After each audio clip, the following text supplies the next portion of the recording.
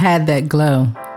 You know, the one you have when you meet the love of your life at a wedding in Hawaii, and he wants to make you his forever.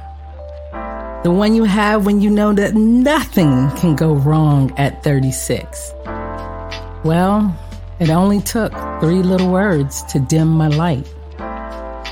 I felt like I was jumped in a game, given these colors, the color pink. I soon learned there was nothing pretty in pink.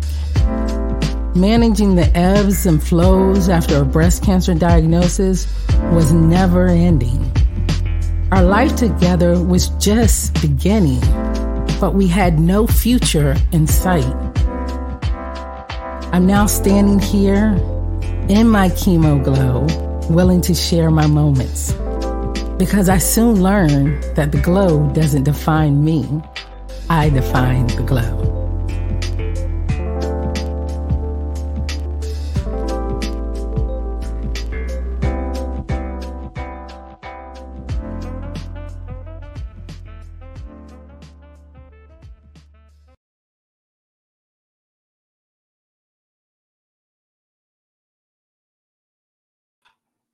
Hi, guys. Welcome to Chemo Glow, where the glow doesn't define me, I define the glow. I am so excited to be back with my first podcast in a while because you know that we have been doing live podcasts everywhere. And I took some time off because guess what? You need the time and you should be taking that time as well. But during taking this time off, I have met some amazing people. But before we get started with the podcast, I want to thank you guys for definitely coming back and looking at our YouTube page. Our subscribers numbers are going up. I want you to get on YouTube, Facebook, Twitter, Instagram. Guys, you know you can find us anywhere. You can also contact us at chemoglow@gmail.com if you want to share your glow or just drop me a message. Tell us how we're doing. Please make sure you share, follow, and subscribe. I just want to hear from you. And if you've been on my Instagram page, you see that we are really doing some big things. I have some great people working with me behind the scenes, and they are making sure that Instagram page stays up. Because if you know me, I don't fool with Instagram. I just don't, but I have to get better because that's how I reach more people. But you can also join us on Facebook. It is actually the Chemo Glow on Facebook. But if you look up Chemo Glow, we're going to be the first one that comes up. We're on Twitter too. Look at me trying to get my social media on. I want to make sure that you guys see us everywhere. So make sure you join us on all our platforms. And again, subscribe, hit that button. Want more subscribers, want to hear from you, whether you're watching on Instagram, YouTube, Facebook, Twitter, just watch us. Our podcasts are available everywhere. Apple Podcasts, Google Podcasts, Spotify. Just Google us. We're there. Google is your friend. Well, while I was out, taking some time, doing things behind the scenes. You guys check out our new website, chemoglow.com. I'm not going to try to fool with it now because I want to make sure I jump into this interview. But while I was out, I was still volunteering with the PFAC, Patient Family Advisory Council for UNC. I did my last stint with them as the vice president. They really wanted me to be president, but guess what? I want to do some other things. I want to volunteer other places and I want to continue to grow my podcast. So I said, I'm not going to be the president. I wish I could, but I've been with them for so long that I'm staying on because we have so many great people that are doing great things. And one of the people that I happened to meet during Zoom, because we're still not seeing each other in person, was Miss Tina. Just seeing her over the screen, I knew that I wanted to interview her. And she started telling me her story. And it was so interesting that she was like, no pictures. I asked her for a picture and she's like, no pictures, please. And I love that about her because when I was going through chemotherapy, I didn't look like myself. I didn't sound like myself. I wasn't myself. And everybody used to say, oh, you look good. Well, that's where Chemo Glow came from. It came from I define the glow because everybody knows when you're going through chemo, that glow is going to show. So, how are you defining your glow? But then a week later, she sent me this beautiful picture and I love it. And I love the picture that is behind her. So, I'm going to go ahead and bring in Miss Tina as we talk about no pictures, please. Hey. Hey. Hey, How hey, did you? I can't believe I'm here. People don't understand how pleased I am to have you on because you don't have a social media footprint anywhere. Right. Like, I can't find you anywhere on Yay. social media, and I tried.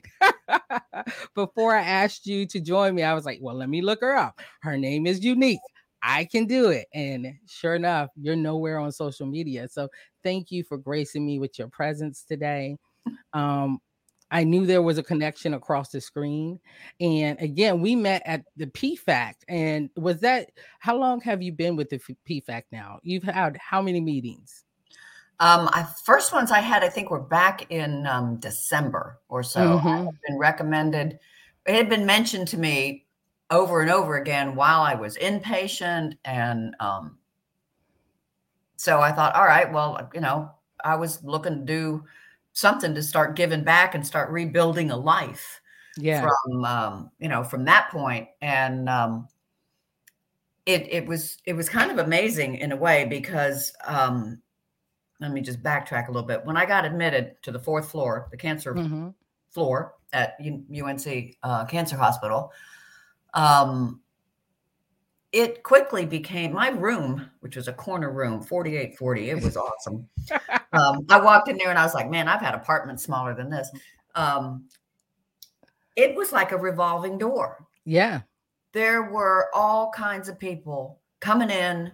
And I don't mean medical people to poke and prod and open your mouth and bend over and, do all that stuff.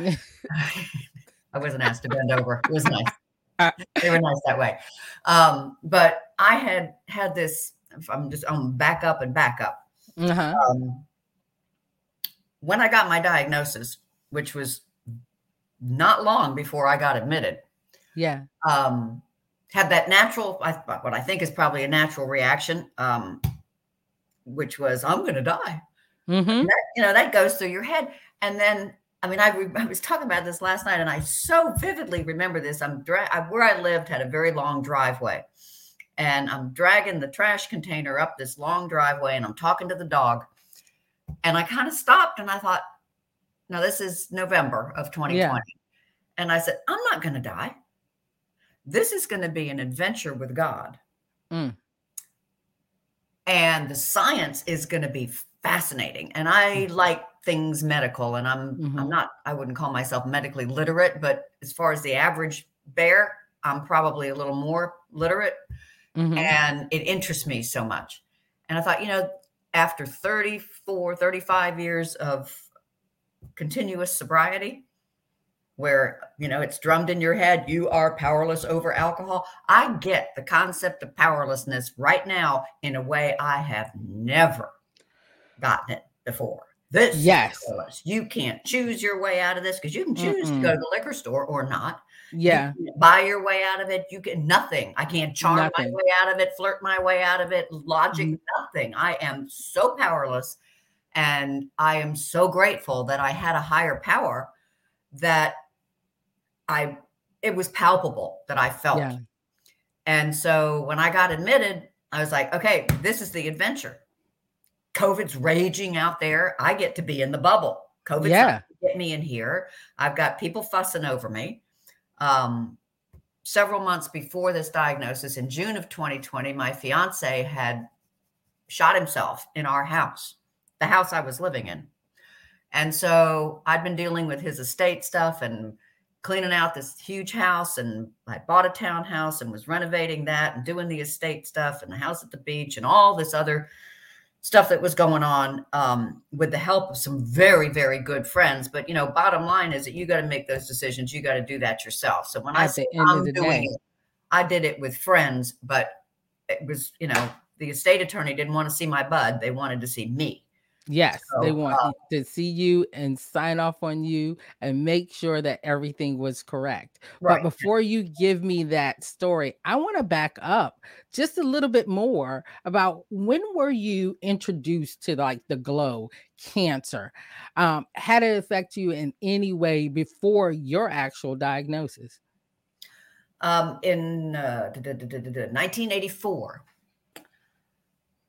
before I was sober, my mother was diagnosed with multiple myeloma, and my father died right after that. But I was raised by divorced parents, so his death from alcoholism did not impact me Mm, um, in the way that typically a parent's he'd been like not really a factor in my life. My mother raised me.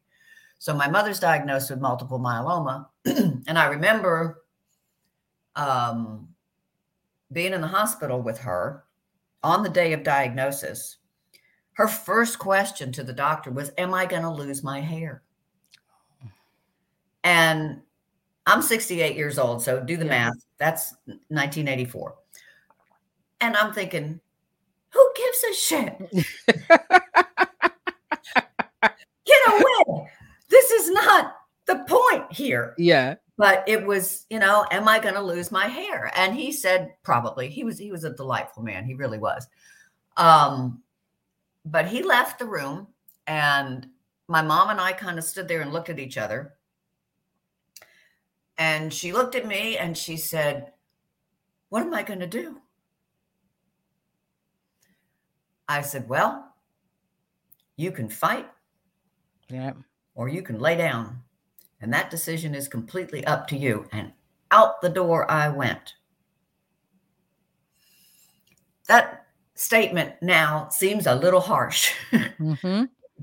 and maybe I was running from it too. But we come from very sturdy British stock. And the bottom line there is you're either going to fight or you're going to lay down. Yeah. That's the only two questions, in my opinion. And And it's your choice. it's It's your your choice. choice. And when you're talking about defining your glow, like how do you define it? Am I gonna lose my hair? My biggest thing wasn't my hair, it was my eyebrows because I Hmm. didn't wear makeup. So I knew I was gonna look really special to anyone. I remember trying to put on my eyebrows and I was sitting on the top of my stairs and I was crying. I had one eyebrow on, and my husband came upstairs and was like, "Oh, it looks fine." I'm like, "Really? I have one eyebrow. I'm looking real special." I didn't wear makeup, so I knew that was going to be my biggest thing. So, Mhm. hair, I've been bald before, I've cut it off, but it's a different thing when you lose your hair. So, seeing your mother being diagnosed with cancer and then alcoholism, those two things connecting in your young life. Now, when you get older, does cancer affect your life again? Because your mom eventually passed from cancer and your father passed away, and after that, how did your life look like? Well, fortunately, my mother lived long enough to see me get sober, which Wow. has to be, oh, here we go. See, this is why we brought the point. Um, Got mines. one of the greatest gifts that I was able to give her, because, when there is an alcoholic in your life, they rob you of your peace of mind. Mm. They don't think, "Oh, I'm not hurting anybody but myself with my," no, you are robbing everybody of their peace of mind. And I'm an only child. So, I had robbed her of her peace of mind. And for her to go into whatever lies beyond, Mhm. knowing that her only child was going to be all right.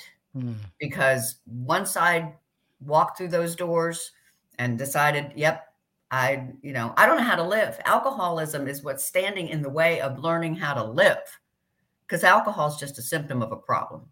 Yes. Once I did that, I was locked in, and she knew it, and I was able to give her that peace of mind. And so, I'm 30 something years of age at that point, and I have no mom, no dad. I'm on my own. I live in New York, and life was, it just went on. You just deal, all these things Yeah. people think it. So I have very little patience in some ways. I have compassion, but kind of sometimes I don't have the patience with people that are like, oh, I can't do that. And oh, I can't do that. You don't know what you can do until you got to do it. Mm-hmm. Everybody, I believe, has so much more inside them than they know.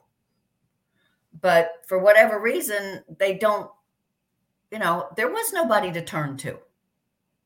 My mom's dead. My dad, he was never anybody to turn to in the first place. And I've got me and I've got, friends and stuff, but it's me. Yeah. So I'm living my life. I moved from New York to North Carolina with the man who would then later become my husband once he got, his divorce went through and all that stuff. And I'm just, cranking along. We're living a blissfully mundane life. It's nothing special. It's nothing glamorous. He went from being a CFO in the company in New York to the executive director of Habitat for Humanity of Wake County. Oh, wow. And because of his business acumen, he snatched it back from the brink of almost extinction and set it up, so that it could continue. And he was there for 5 years. So all the growth that we've seen after that, I mean, he set it on its feet and said, okay, now go. I don't claim any glory for him in what Habitat's grown into now in Wake County. But I can assure you that if it hadn't been for his arrival on the scene when he did, it might not be here. So anyway, he got a lot of satisfaction out of that. Mm-hmm.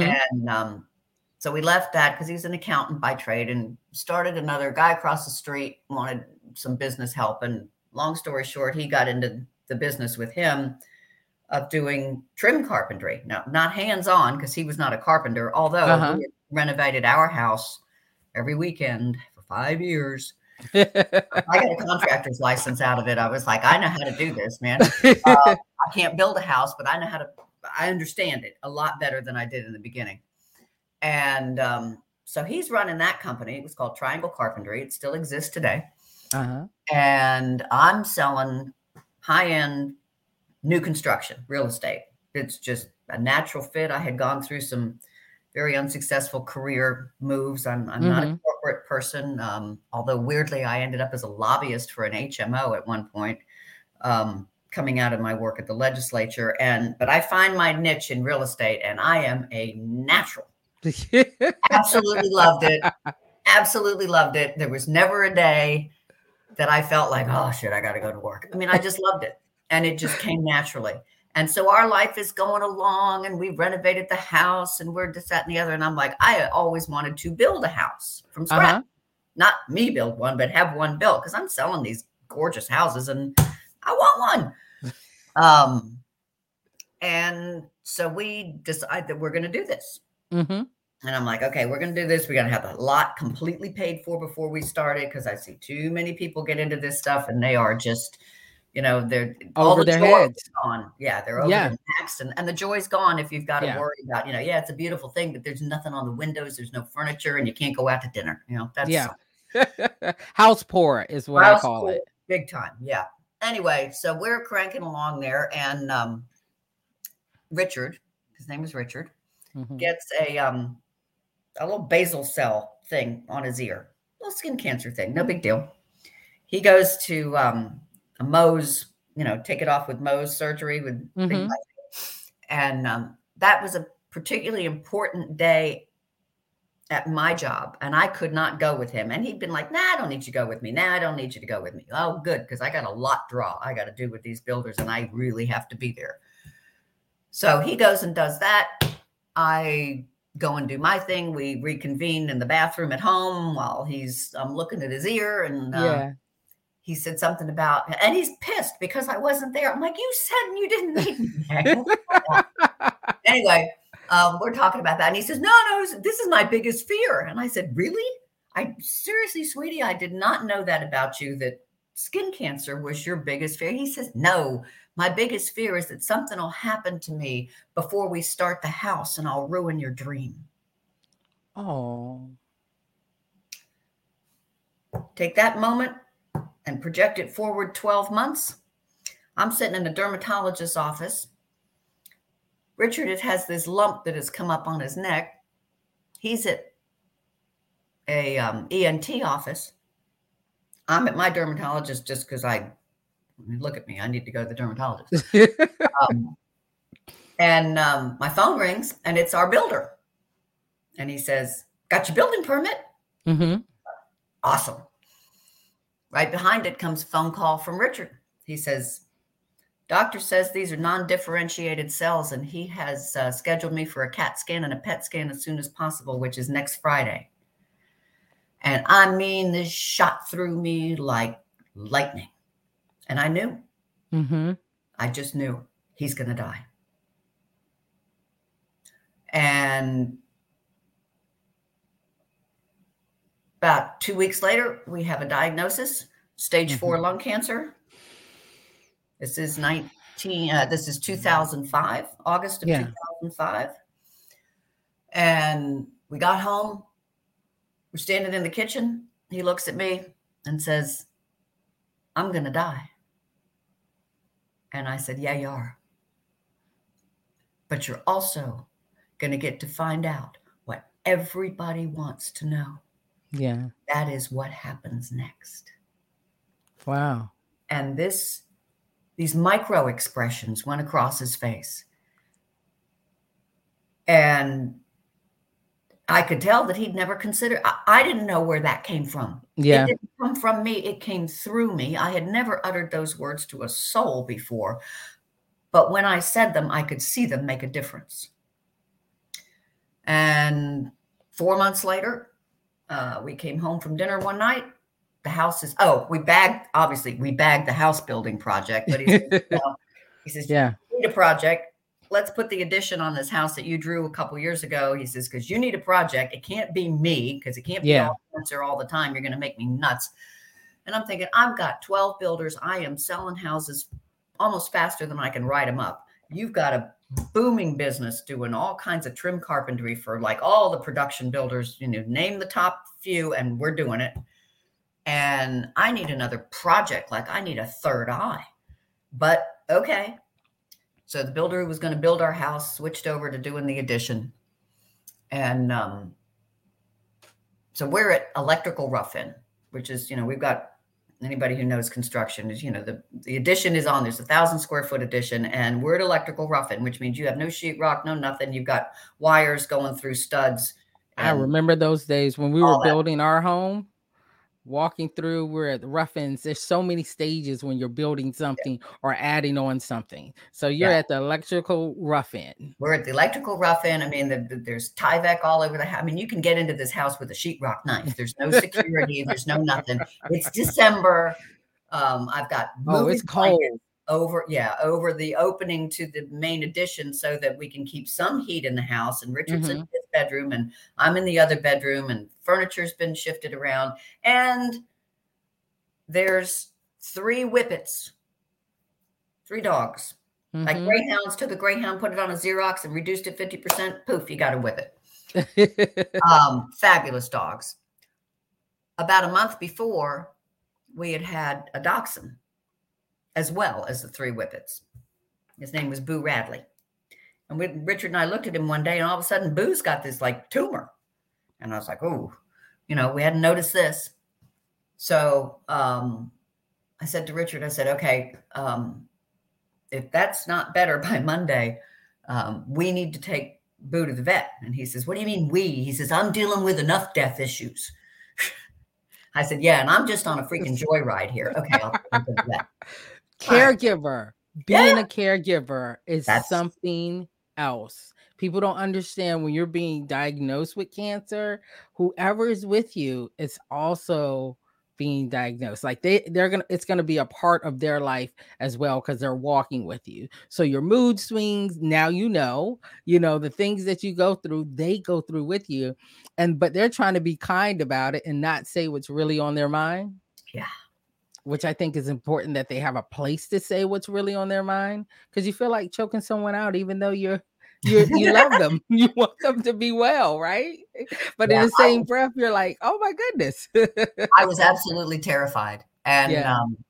I was absolutely terrified. And I remember writing, grabbing my journal Mm. and writing about his diagnosis and asking God in the journal, if this is to be the end, please let it be swift, let it be painless, and leave him his dignity.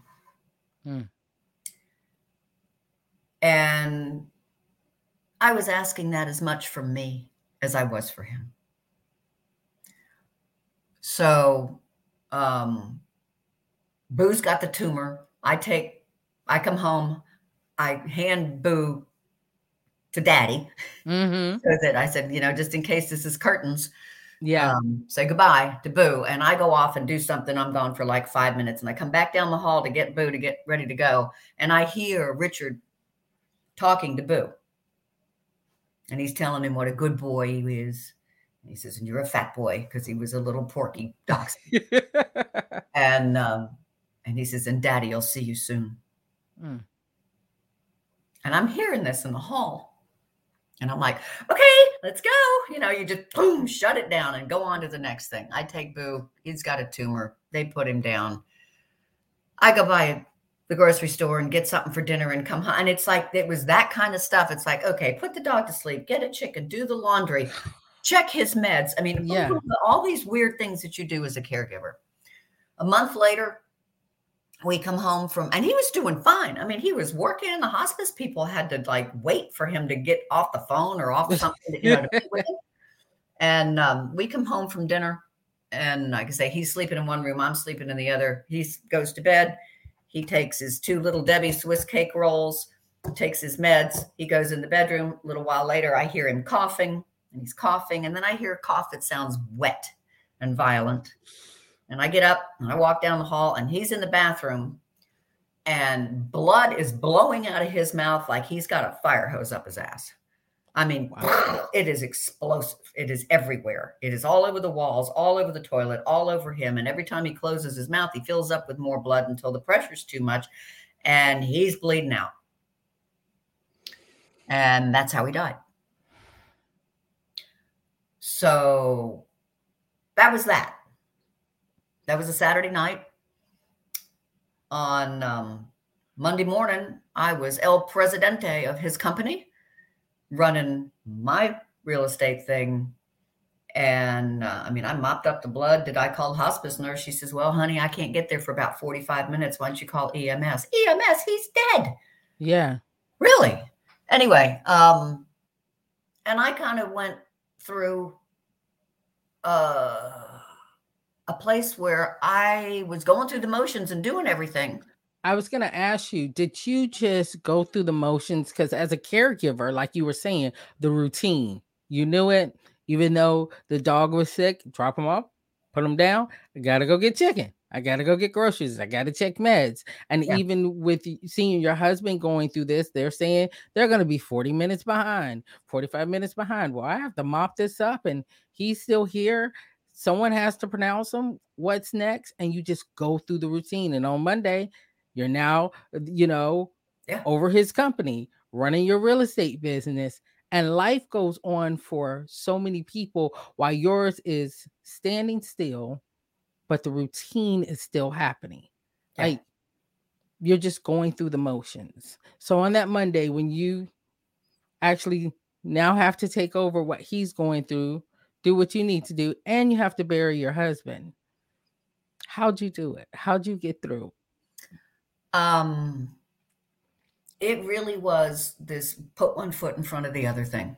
It really was. I remember thinking that God had actually answered my request because bleeding out is swift, it's painless, and there was only the 2 of us. So he had his dignity.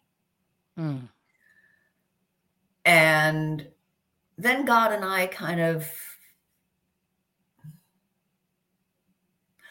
I don't want to say we parted ways, but I was angry.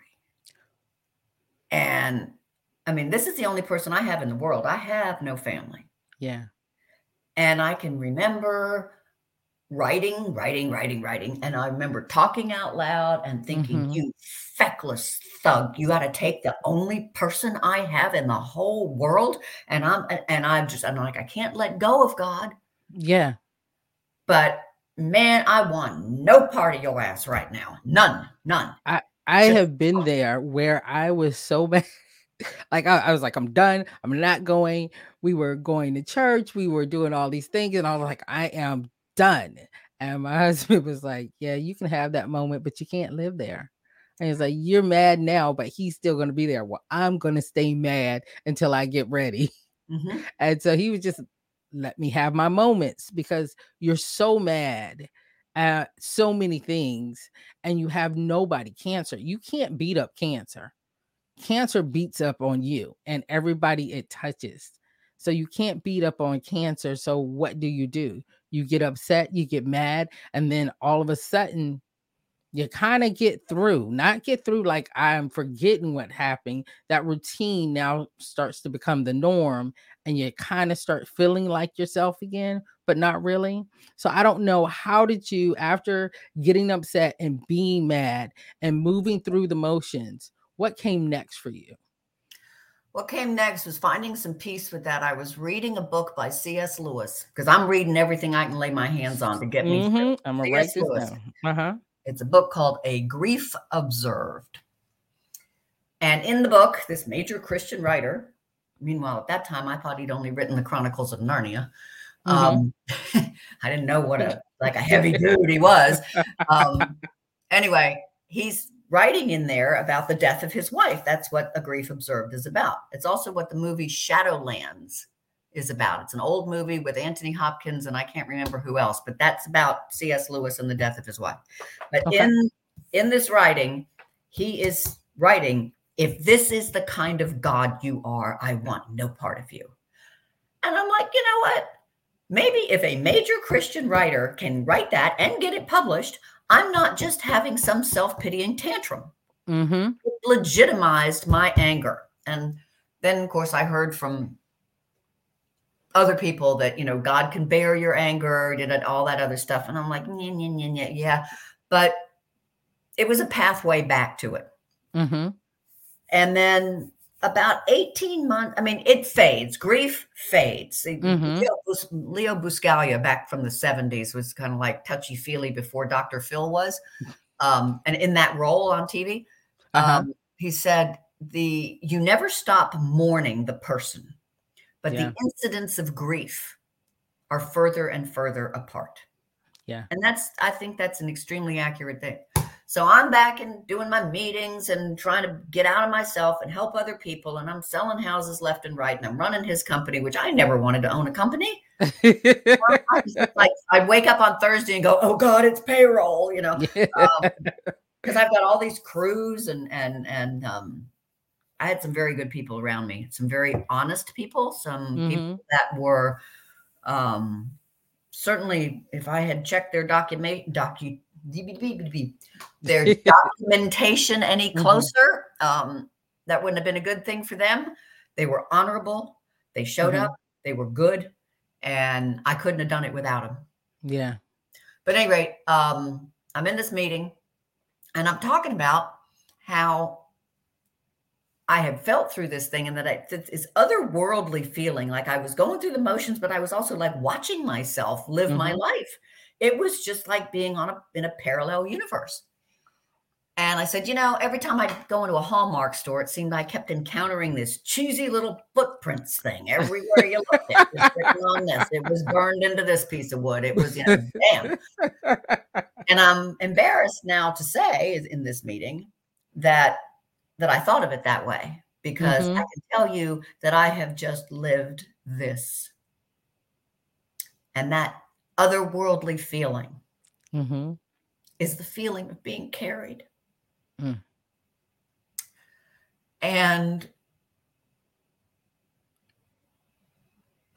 after Ken killed himself, which was, I mean, I'm talking to you about stuff in 2006, 2007. I didn't even meet Ken until 2010. But in 2020, just a few days after he died, I'm standing in the kitchen talking to the dog. That's what we should have called this podcast, Talking to the Dog. Talk to the dog. I could have used his picture. He's gorgeous. Anyway, I'm talking to the dog, whose name is Dash. And I could feel, it was like, I know what that feeling is. It was back. This otherworldly feeling. Ken hadn't been dead. It was a few days after he died, maybe into the next week, middle of the next week. He died on a Thursday. So this is less than a week later. And I was like, that's that feeling. Yeah. And I wasn't scared anymore. I wasn't even wigged out by the fact that I had to keep walking in and out of this room where he had shut himself in this room and put a .45 revolver to his head. It was just like, I'm good. God's right here. And everything that I had to do kind of just fell into place. The next thing happened after the next thing happened after the next thing happened, with like perfect scheduling, perfect calmness, perfect resolution. People came into my life. My friends, some of my friends, were in there from the night Ken died. And it just flowed. It was amazing. I remember one time I was driving and I had Dash with me. I think I was taking him to the groomer because he's a standard poodle. So he's got to have his hair done too. I can't wait to get back to that point. Anyway, so he's in the front seat because, he can't ride in the back seat. He's in the front seat and we're coming up on a light. So I need to make a left-hand turn and we're coming up on this light and this light is red. And I've got maybe 6 cars in front of me. And because everything was and I turned to him and I said, watch this. And I get up there, the car goes, car in front of me, light gets green, bang, and I'm through. I'm not sitting at this red light. It was freakish how everything just flowed. And that's not to say everything was perfect. There was some shit that came down, but even that, money and death and greed and all that stuff, it makes people weird. Comes together. Yeah, it makes people weird. And before we move on to your diagnosis, you met your fiance. And how long were you guys together before your life changed again? Before it blew up? Before it blew up. We lived in that house from 2014 to 2020. We had known each other through many mutual friends. And he was married when we met. And I'm like, yeah, good. That's nice. Not doing that. But sometimes 12-step programs, everybody read between the lines here. 12-step programs make you make extremely close relationships in those because you have this common bond. Yes. You may be, a ditch digger and this guy is a doctor, but what you have in common is that you both have this disease and you both have that way of thinking and you both have been places that, it's kind of like cancer. Only a cancer survivor can talk to another cancer survivor in that way. And get it. And same thing with alcoholism. The analogy, there's so much interwovenness there. So anyway, so we've been living in this house and we've got the dog and, we're doing the whole thing. And then he kills himself and I'm doing all this other stuff. And then I decided, and I'm looking at me losing weight. And I feel okay, but I feel kind of tired. And I'm thinking, well, yeah, because you get up at 6 a.m. and you run like your ass is on fire all day long. You've got all this stuff to do. And there's nobody here. There's friends, but, basically you're doing it and you're trying to eat right. And then you finally make yourself a really good dinner and you fall asleep in your chair with a fork in your hand and you get up and go to bed and get up and do it again the next day. So, yeah, of course you're losing weight. And then it got to be early November and I thought, okay, time to go get a flu shot. Don't be an idiot. you're not bulletproof. I mean, we got COVID. We don't have any vaccines yet. Nothing. Yeah. I'm wearing a mask sometimes not. It just depends on if I brought one with me, And so I go to my doctor and get a flu shot. And he says, he's Dracula. He draws blood every time you see him. Don't you love it? And so he calls me a couple days later and he says, I've made an appointment for you with a hematologist. You need to see this person. And your appointment is such and such and such a time. I'm like, okay. It just so happens to be at the practice that treated Richard. The same practice that my husband had been at. And I'm like, my doctor's name is Jim. I said, Jim, you cannot imagine the kind of, holy shit, I'm going back to there. Says, you need to go. He says, there's something going on with your blood. And I thought, don't be an idiot, Tina, just go. Mm-hmm. Now, I had the flu when I was 18. I had the flu again in 2017 or 2018. In between there, nothing. Wow. I mean, nothing. Never been in a hospital. Well, I had my tubes tied, but that's elective, but nothing wrong with me. Now, I'd go years. I was the kid that in elementary school, never missed a day of all of elementary school, not just 1 grade, 2 grades, the whole thing. So just blessed with phenomenal health. Excuse me. And so anyway, I go to this doctor and I call my best friend in Charlotte and I said, you need to come with me. You were on the Richard journey and this is back in the same practice. So, I need another pair of ears. She's very medically literate. Mm-hmm. She comes, they draw blood, They set up an appointment for a bone marrow biopsy. I go for the bone marrow biopsy. The guy gives me, what did he give me? It was a load. It was morphine. And it was 2 of morphine and something else of Ativan, maybe. I don't know what it was. Yeah. But I couldn't get it again. They would not give it to me in the hospital for the next bone marrow biopsy. And then he asked me a question about real estate. And of course, I just started vomiting words and I don't remember anything about this thing. So, okay, we got bone marrow biopsy done. I'm high as a kite. I go home. I'm like, it's a legal high. I've been high in 30 something years. Yeah. I go home and I've got another appointment with him scheduled about 2 weeks later. Well, about a week after the bone marrow biopsy, my phone rings. And this person says, hi, this is, Little Mary Sunshine from UNC Cancer Hospital, and I'm calling you about your admission. I said, what admission? I didn't admit shit.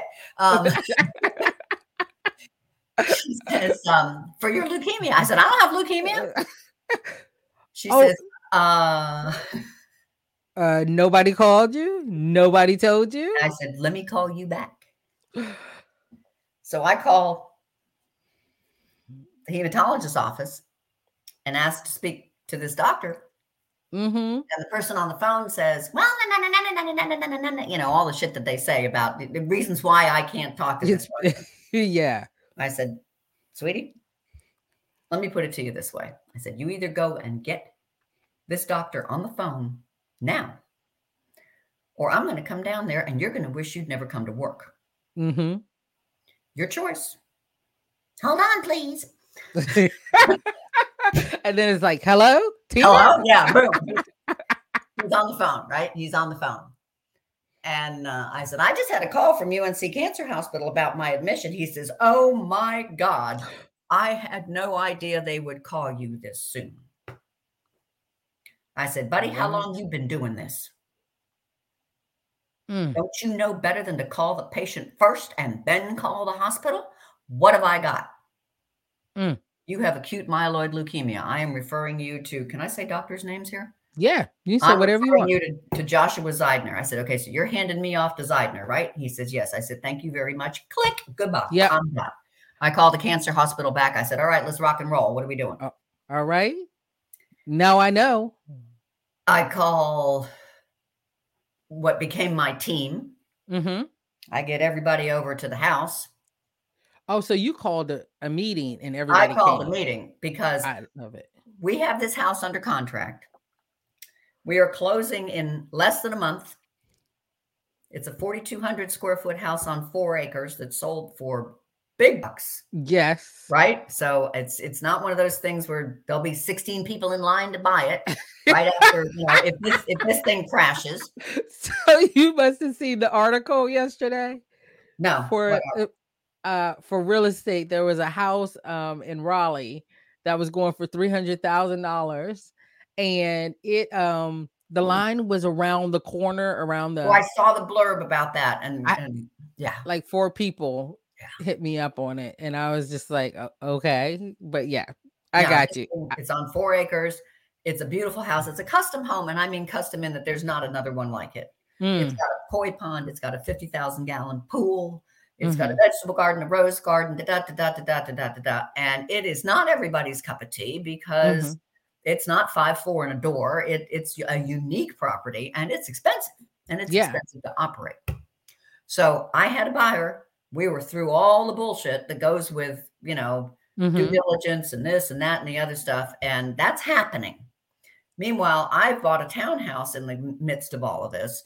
And the builder who originally was going to build Richard's house, or my house with Richard, is renovating the townhouse that I've bought. So that's getting ready. I mean, I am right at the point where I'm going to close on this house and I'm going to move into my new life. Except, no, you're not. No, you're not. When you make plans, he laughs at you. Yeah. He's like, let me show you something. You're going to move into 4840 on the 4th floor. Anyway. And so, and furniture's going to these friends, and some furniture's going to my new place, and other furniture's getting donated. And then the buyers want some furniture and all. I mean, and there's boxes of stuff. There's stuff. I gave up alcohol and substituted shoes and clothes. So, there's all this stuff. And I really, I'm doing it. And I thought I had plenty of time. Well, all of a sudden, no, you're going into the hospital next week. So you got like Thursday, Friday, Saturday, Sunday, Monday, boom, Tuesday, you're in the hospital. And then Thursday's Thanksgiving. So this is where our time frame is. So I get everybody together, and we just started making plans, do this, do this, do this, do this. A friend of mine who was, president of one of Ken's companies is a nurse. And she'd just been whining to me about a month prior about, I'm retired. What am I going to do? I called her up. I said, hey, guess what? I have plenty for you to do. Project for you. It's me. So after everybody got over the shock and the tears and the, they got busy. And it was that day or the day after, anyway, somewhere in there that I had the moment in the driveway with Dash where I'm like, no, I'm not going to die. This is going to be an adventure with God. The science is going to be fascinating. And all I have to do is control my attitude, bring the funny, because I'm a funny fucker. And just go with it. It's going to be all right. And I'm going to get to go into a thin space, which people know what a thin space is. For those who don't, a thin space is, not every hospital is a thin space, but some people think they are. It is places all over the world, and sometimes they're just personal to you as a thin space, where that veil between this world and the next is particularly thin. And I really did see it as an adventure. And I thought, God made his presence known to me in such a palpable way not long after Ken died, and removed one of my major character defects, which is self-pity. It just removed it, because God can see around corners. And God knew that I needed to feel his presence in a way that I had never felt it before, because of what was coming down the road for me, and that I could not afford self-pity. I could not afford anything except faith. And the idea that my worst case scenario here is that I get to find out what happens next. because dying is the ultimate get out of jail free card. It doesn't matter if the laundry's done. It doesn't matter if somebody finds your dildo in the nightstand. It does not matter. Nothing matters. You're gone. You're gone. And whatever someone thinks of you, wants to say to you, you're gone. You're gone. And I think a lot of people, we think about death like we're going to be gone and we're going to have to miss all these things. You're not going to miss shit. You're not here. It's not like you're going to have to watch Susie and your husband have a life together. Maybe you do. I don't know. But it's we only know it through the framework of losing something and then having to endure the feeling of loss. Yeah. I think when you're dead, you don't endure any feeling of loss. Mm-hmm. So off I went to the hospital, got this awesome corner room. Met with Zeidner. Now, I must tell you, when Jane rolled up to the front of the cancer hospital and, it's you and it's your suitcase, you're not there on some freaking mission of mercy to visit somebody or anything else. When it's you, you're like, oh my God. Because your cancer, let's talk a little bit about your cancer and what the treatment was, because you're rolling up to the hospital with a suitcase. You're not rolling up to the hospital for like 4 hours of chemo. You're rolling up with a suitcase. So your cancer, was it a rare form of cancer? I don't know. I think it's not rare. It's acute myeloid leukemia. Okay. Which when I have mentioned that, in fact, I mentioned it to somebody recently who had reason to really know about that because she's married to a hematologist. She went, oh, wow. She went, ooh. Whoa. Like, okay. Don't you hate that when they're like, what? Oh, that cancer. That one. Yeah. So I knew it was no joke. Yeah. So I go in there and the first person I meet is Zeidner. So I walk in there. Zeidner's, he's got on jazzy socks. He's got product in his hair. He does. He's from Jersey. Yep. And he shoots it to you straight. And that's exactly what you needed too. And I needed, right? So he says, okay, here's what we're going to do here. He says, this is very serious. I'm thinking, yeah. He says, we're going to do a chemotherapy that's called Vyxeos. You're going to have it on day 1, day 3, and day 5. That's it. It is a very aggressive chemotherapy. It is a combination of, I believe, daunorubicin and cytarabine. And he says it's not known to have very severe side effects, and we've got meds for that, even if there is. And you do not lose your hair. I'm like, rock on, Mom. And he says, but the fix for this is a bone marrow transplant. That was his words. The fix for this is a bone marrow transplant. And that's where we're headed. And I stood up. I had a rolling suitcase. I stood up and I said, then let's rock and roll, baby. And he says, okay, we got a couple other things we need to talk about. He had to love you. Well, I think he did. I really do think he did. I think he does, actually. So anyway, I get admitted. It's a blur. It's a total blur. A while later, I ran into a nurse practitioner, and she's like, oh, yeah, I admitted you. And I'm like, sorry, not there. So it's nice to meet you. And in fact, that was the case when I kind of re-met Zeidner after I got out of the hospital, because even though I can recall that vividly, I know there was a lot of other dialogue in between there, but I recall him telling me about that. I remember that. Medical stuff sticks to me. Vyxeos, the combo, the 1, 3, and 5, the transplant. Let's rock and roll. That's all I remember. His socks and the stuff in his hair. He was a straight shooter. I just love that.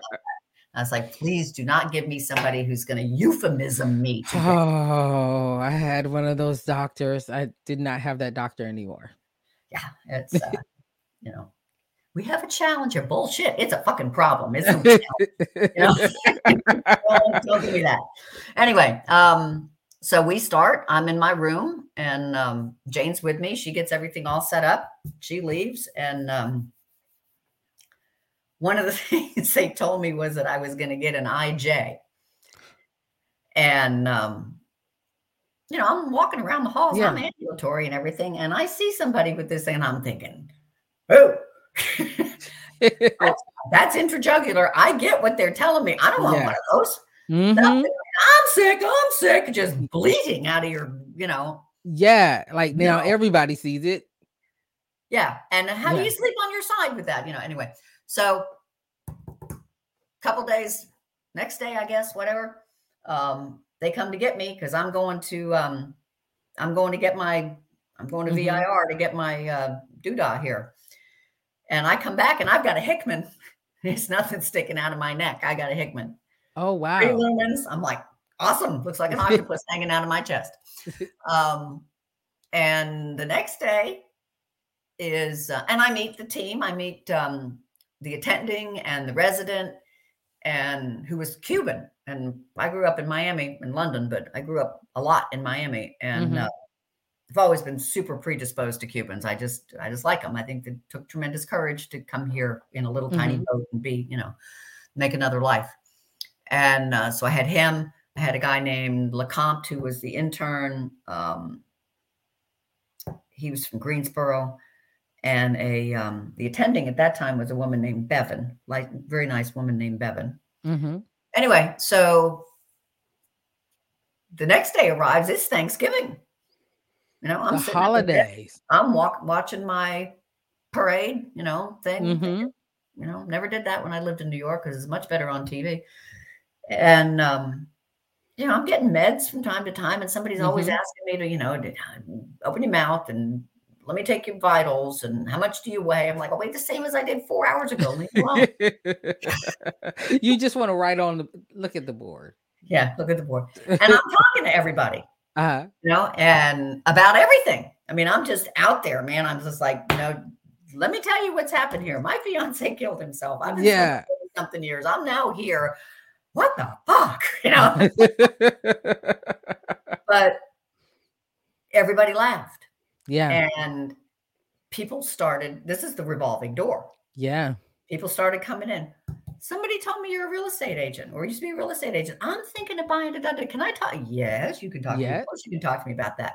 And so there was that. And then somebody came in and my uncle is moving here from Ohio and he's been trying to be sober for . So we talk about that. I mean, everything and anybody came in, and I guess the word spread. Meanwhile, I'm walking the halls like a crazy person because I'm walking. Yeah. I'm not letting up on the exercise thing. And so Thanksgiving Day, they come in, they start hanging the bags for the pre-meds and all the other stuff they got to do. And then they come in with the chemo. And I'm like, this doesn't even smell like turkey, people. I mean, come on. And were they all dressed up, had on their little gear because they're not supposed to be near the chemo? For me, the Red Devil, they had to put on certain stuff.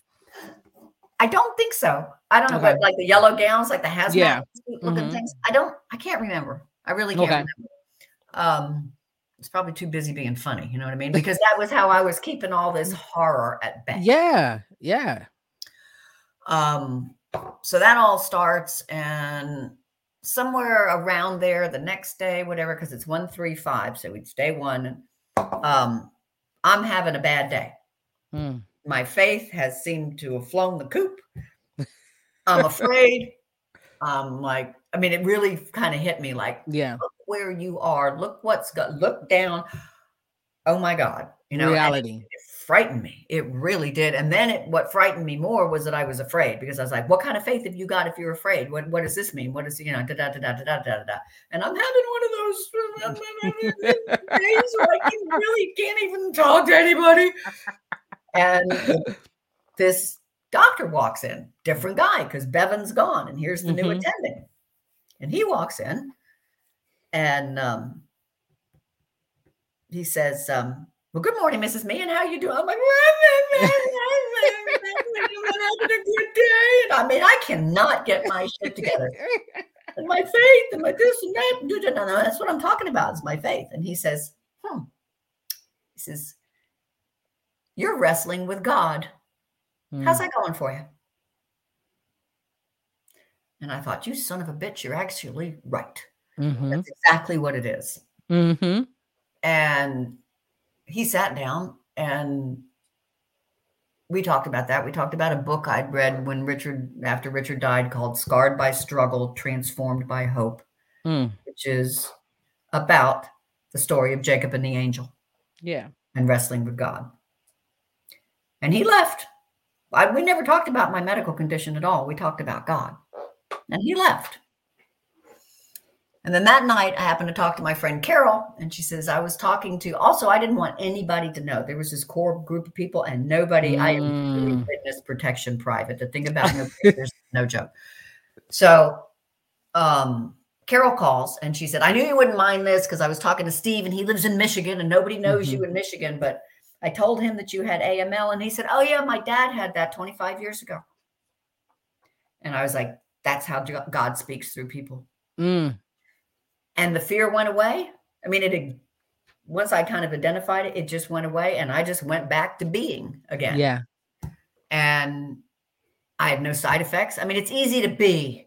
Yeah. And be chill with it all, and walk the halls, and do your marathon, and be little, social ambassador up there.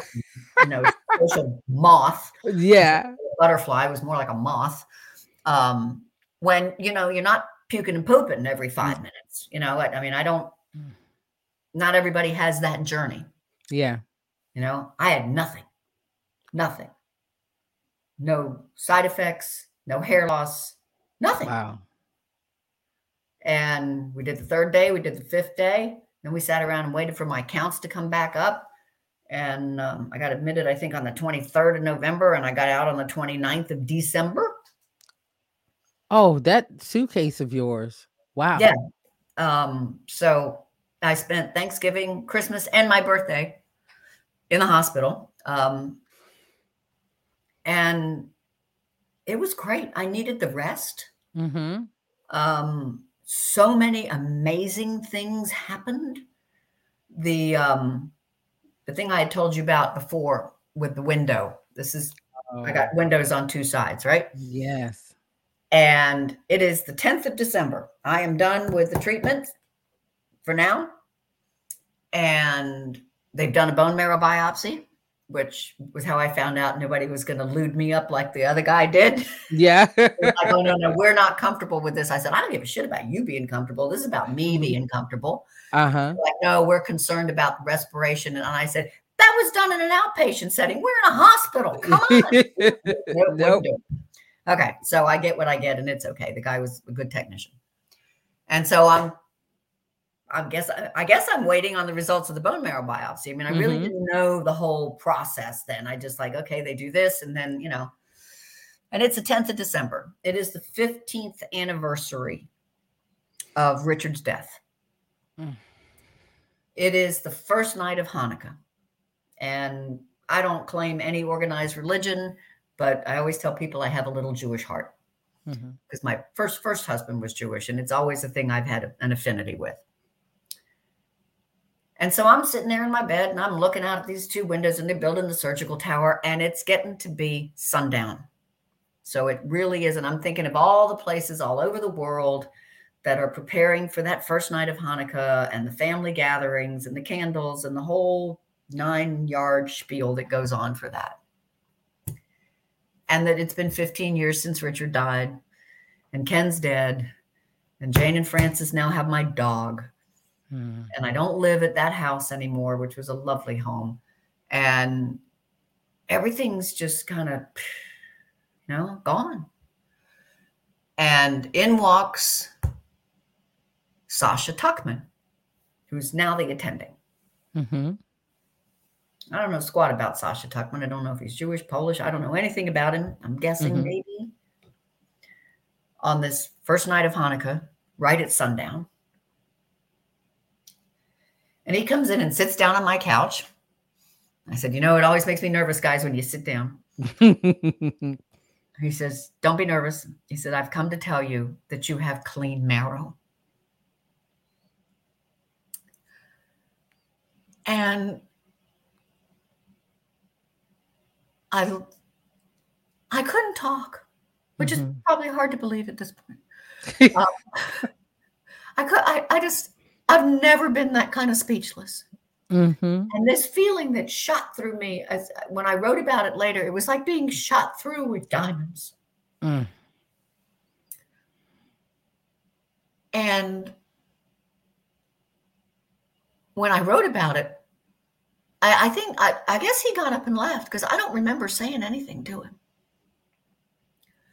No, I did. I said a little bit to him, and then he did leave. Mm-hmm.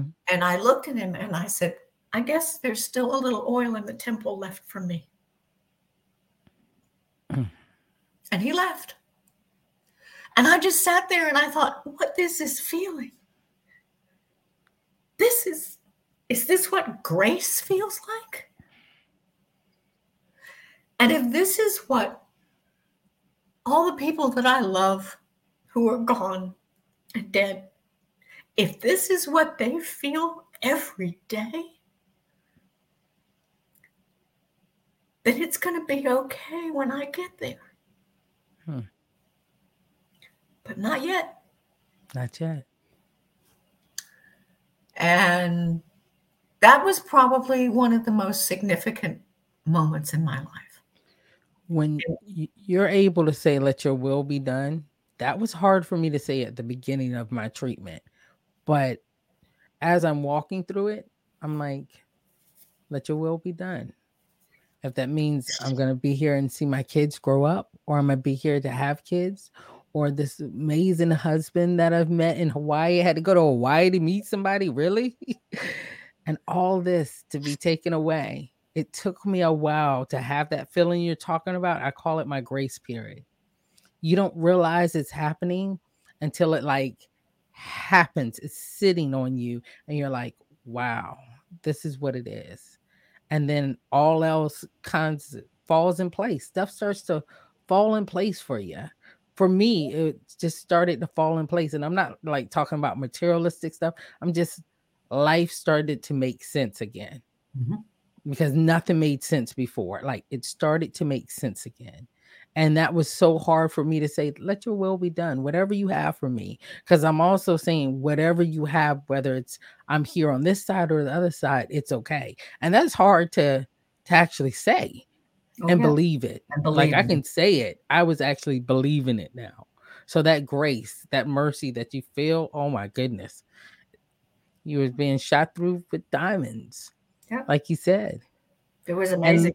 We're going to have to do it again or something because we've been talking about more and we're not even up to transplant yet. I know we still, you know what, I already was thinking at like minute 26, I'm going to do a second part to this because I know you are so busy and I appreciate your time. But I do want, before we get off of here, because we're going to have to go back, I want to talk about transplant. I knew that this was going to be great. And I'm going to convince you to be on live because, oh my goodness, your second part will be so amazing after we put out the podcast. But being on the 4th floor, people don't understand the cancer center 4th floor. I had to be there. I ended up having some blood clots or something happened in my world where I had to be on that 4th floor. And my husband was like, this is better than any hotel I have stayed in. And when you said the doctor sat on the couch, there's this long, beautiful couch it's different. And that environment is what you need. And having those windows and being able to look out, you're dealing with so much stuff. So dealing with all of that stuff and being able to still find grace and mercy and everyone talking to you because you are a light. I had no idea that we were going to have the connection that we had, even with you, texting me, giving me real estate stuff. I haven't even told everyone. Now I'm in this new career of real estate and it's very interesting right now. And you give me the connections that you have and us just talking and chatting. You have so much to give. And I'm so happy that I'm working with you on our palliative. We're trying to put this team together, this group together, to talk about the things that you're talking about. Now I have a clear understanding why you're so passionate about GenesBridge. So you guys stay tuned to that because we're really trying to put something together for people who are at the end of treatment or no longer want treatment or want to be just in that space where they can have quality of life versus having to go and force yourself to be treated for the grace of others. Yeah. That's so hard. Man, has it been an hour? It's been an hour and 10 minutes. Yeah, we're over. I don't know how this works, but we're over. We're but yeah, over. I'll be happy to do it, whatever you Yes. would like to do, because the part 2 of this, and I'm not saying this for a dramatic effect, but the part 2 of this is where stuff started to come together where, and I, after in that meeting I had with Zeidner after I got out of the hospital, and where I kind of like re-met him. And I said, I know we have transplant ahead of us, but I said, I got a spiritual and mental reboot when I got sober. And now I'm getting a physical reboot. And because when I saw him again in that meeting, he says, I'm sorry I never came to see you when you were on the 4th floor. He says, but I kept up with everything. And he says, I kid you not, you are a rock star. And I said, well, thank you. I've been hearing that and other things like that. It was such a positive and affirming environment. And I said, I got nothing to compare it to. I guess, it's easy when you're not puking and pooping everywhere. But I said, what you see in me comes through me. What you are seeing is 35 years of sobriety. You guys don't learn much about alcoholism in med school. You learn even less about recovery. And this is what real sobriety looks like. This is because everything that I have used and given has come to me from Alcoholics Anonymous. I'm not supposed to say that. It's come to me from a 12-step program. And none of it has had anything to do with not drinking. It's all about learning how to live and to have a higher power. I don't care what you can be Jewish, you can be Catholic, your higher power can be the trees in the forest. It really doesn't matter so long as you have a higher power that you believe is there for, as my sponsor told me in the beginning, what God has in mind for you is way better than what you've got in mind for yourself. And my little arrogant brain said, nah, really? But it intrigued me, and it has been, and it doesn't mean that you're going to get everything you need. Or I'm sorry, it doesn't mean you're going to get everything you want. And you sure as hell aren't going to get the answers to why. That's how you're going to learn humility, is that you don't get to know why. That was my first entree into the concept of humility. 6 million Jews stood in what looked like snowfall, but it wasn't. It was the ashes of their friends and relatives, and said, why me, God? Why? I've been an observant Jew all my life. I've done nothing wrong. I've served you. I've given you children. I've given you that. Why? They didn't get an answer. What makes me think I'm going to get one? I'm not going to get an answer. So, and I'm telling this to Zeidner, nice Jewish boy from Jersey. And he's looking at me. I said, this has been the most spiritual, transcendent experience in my life. And he's looking at me like I'm crazy. Yeah. He's really trying to, because I don't guess he sees or hears this a lot from patients. But I said, I am here for a reason. I don't know what that reason is. I can talk to a group of people, won't even raise my heart rate. You keep talking about it going live. I don't give a shit. I am here to carry this message because I'm here to be of service. And if somebody looking at me can get something from what I say, just a little shred that can get them to the next point where they can get their own juice from it and take it to somebody else. And I've talked to people, I watched the hair stand up on their arms, and I'm like, this isn't me. This is coming through me. And I don't know, maybe when, if things go wrong or a transplant doesn't work. There's some stuff that I go down that path and read things and get on blogs and this, that, and the other. Nope. Stay. Nope, can't do it. Can't do it. Scared the shit out of me. That thing I told you recently, I found that Yeah. girl's podcast. Woo! Nope. Nope. Bought the book, stopped. Found out she's back in the hospital getting another transplant. I'm like, I can't read about this. Can't. Not because I don't have empathy, but because it scares me. And if I'm scared, I'm not focusing on my faith and what I can do for somebody else. I'm focusing on little old me. Yes. Doesn't mean I have to be taking in all kinds of terrifying information in order to be useful. Yeah. Sometimes Google can scare you. I remember my doctor saying, stay off of it. Here are the websites that you need to read. Outside of that, you're good. But I am so happy that you have blessed me with your presence. Now we're going to have a part 2 to this. And I don't know, I might call it, rock star. Let's rock and roll. Talk to the dog. I don't know. We're going to come up with something. The dog's gone, so we got to leave him out. We got excuse me, whatever you want to do, we'll work it out together, and just, so it gets out there and helps somebody. You're right. I have no social media presence, but if there was ever, and I have a massive ego and I'm vain as shit, but serious, but not so that I feel like, this invitation was like, I said yes to this automatically because it came to me. I didn't go seeking it. I didn't go looking for a way to publish myself because that's not me. Yeah. God brought this to me. Yes. Because I keep putting myself in situations that I went to a death cafe last night. It was a little strange. We are going to talk about that on the next one. Oh my goodness. Death cafe? It's different. It's not a grief support thing. It was at the nursing home, at the funeral home that took care of Ken. So I got a little residual emotion from it, because I was sitting it was 2 hours. I was sitting in there last night thinking, is really God's purpose for you being here is not so much about what you could get for PFAC and Jean's Bridge and everything, because Tuning mentioned that. And then I found it. So I'm like, okay, I'll go. It's right around the corner. Yeah.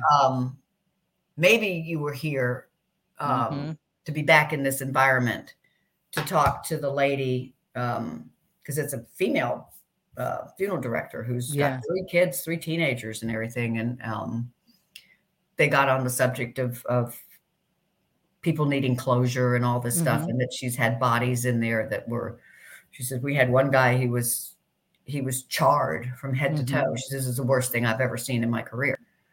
And his father wanted to see him. And she said, I tried to dissuade him, but the father needed to see him. Yeah. And touch him and all that. And because people need closure, and how she'd been very sensitive to that and other situations. And I said, well, and this is a room full of people. I said, I want to take this minute to thank you that you were, when I told you I wanted to see Ken and asked you just take his arm out of the body bag. Yeah. I just want to hold his hand again. Mm-hmm.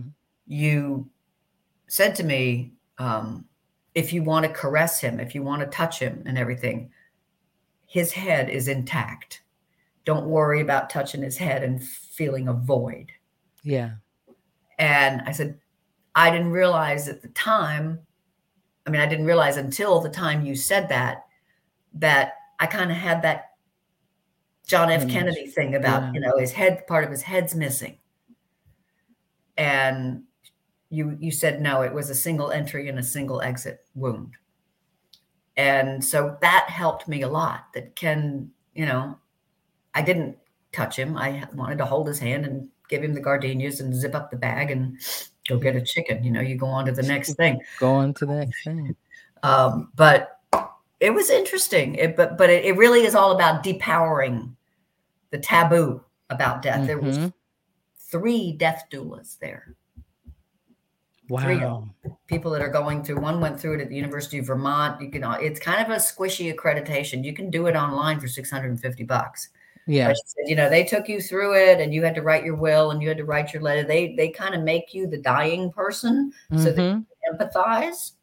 And then what I really went there for was to, I guess, in part, to see if there was information about that, to see what do these people do.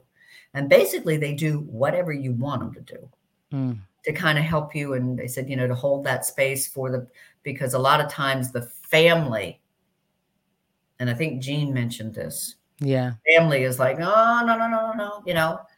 Yeah, I don't want to know about your will. I don't want to know about what's going on. Talk about that. Let's just live right now. And you're like, but I want to make sure that you're okay with the decisions that I'm making. Because when I'm gone, I'm gone. I'm gone. I'm gone. And she said, it's little practical things like write your passwords down. Yes. They can't even get in your phone to invite so-and-so and so because your phone's locked up. Yeah. But I think it's a lot of emotional support and being kind of a facilitator within the family where there's dynamic that is possibly the gene person, the patient doesn't have the energy, or the inclination, and just like, and a lot of people talked about that, how we, at the end of life of our loved one, are so consumed with what we are losing. We make it all about us with the best intentions. We're trying to take wonderful care of them and this, that, and the other.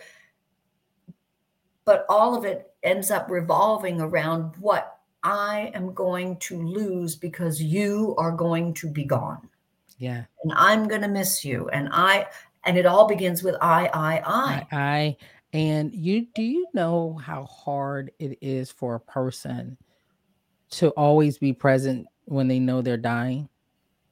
Or they know that they're, it could go either way. For my mother, I watched how she was trying to be present while people came in and and I was like, oh, I don't want it to be like that for me.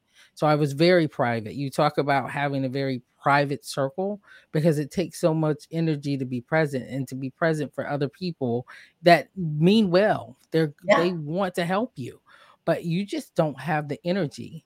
Literally don't have the energy or time. And you end up managing their emotions for them. That is a whole nother podcast. Well, we're almost about to hit the hour and 30-minute mark. I cannot believe it. Tina, I thought I was nervous, before this podcast because you have so much to give.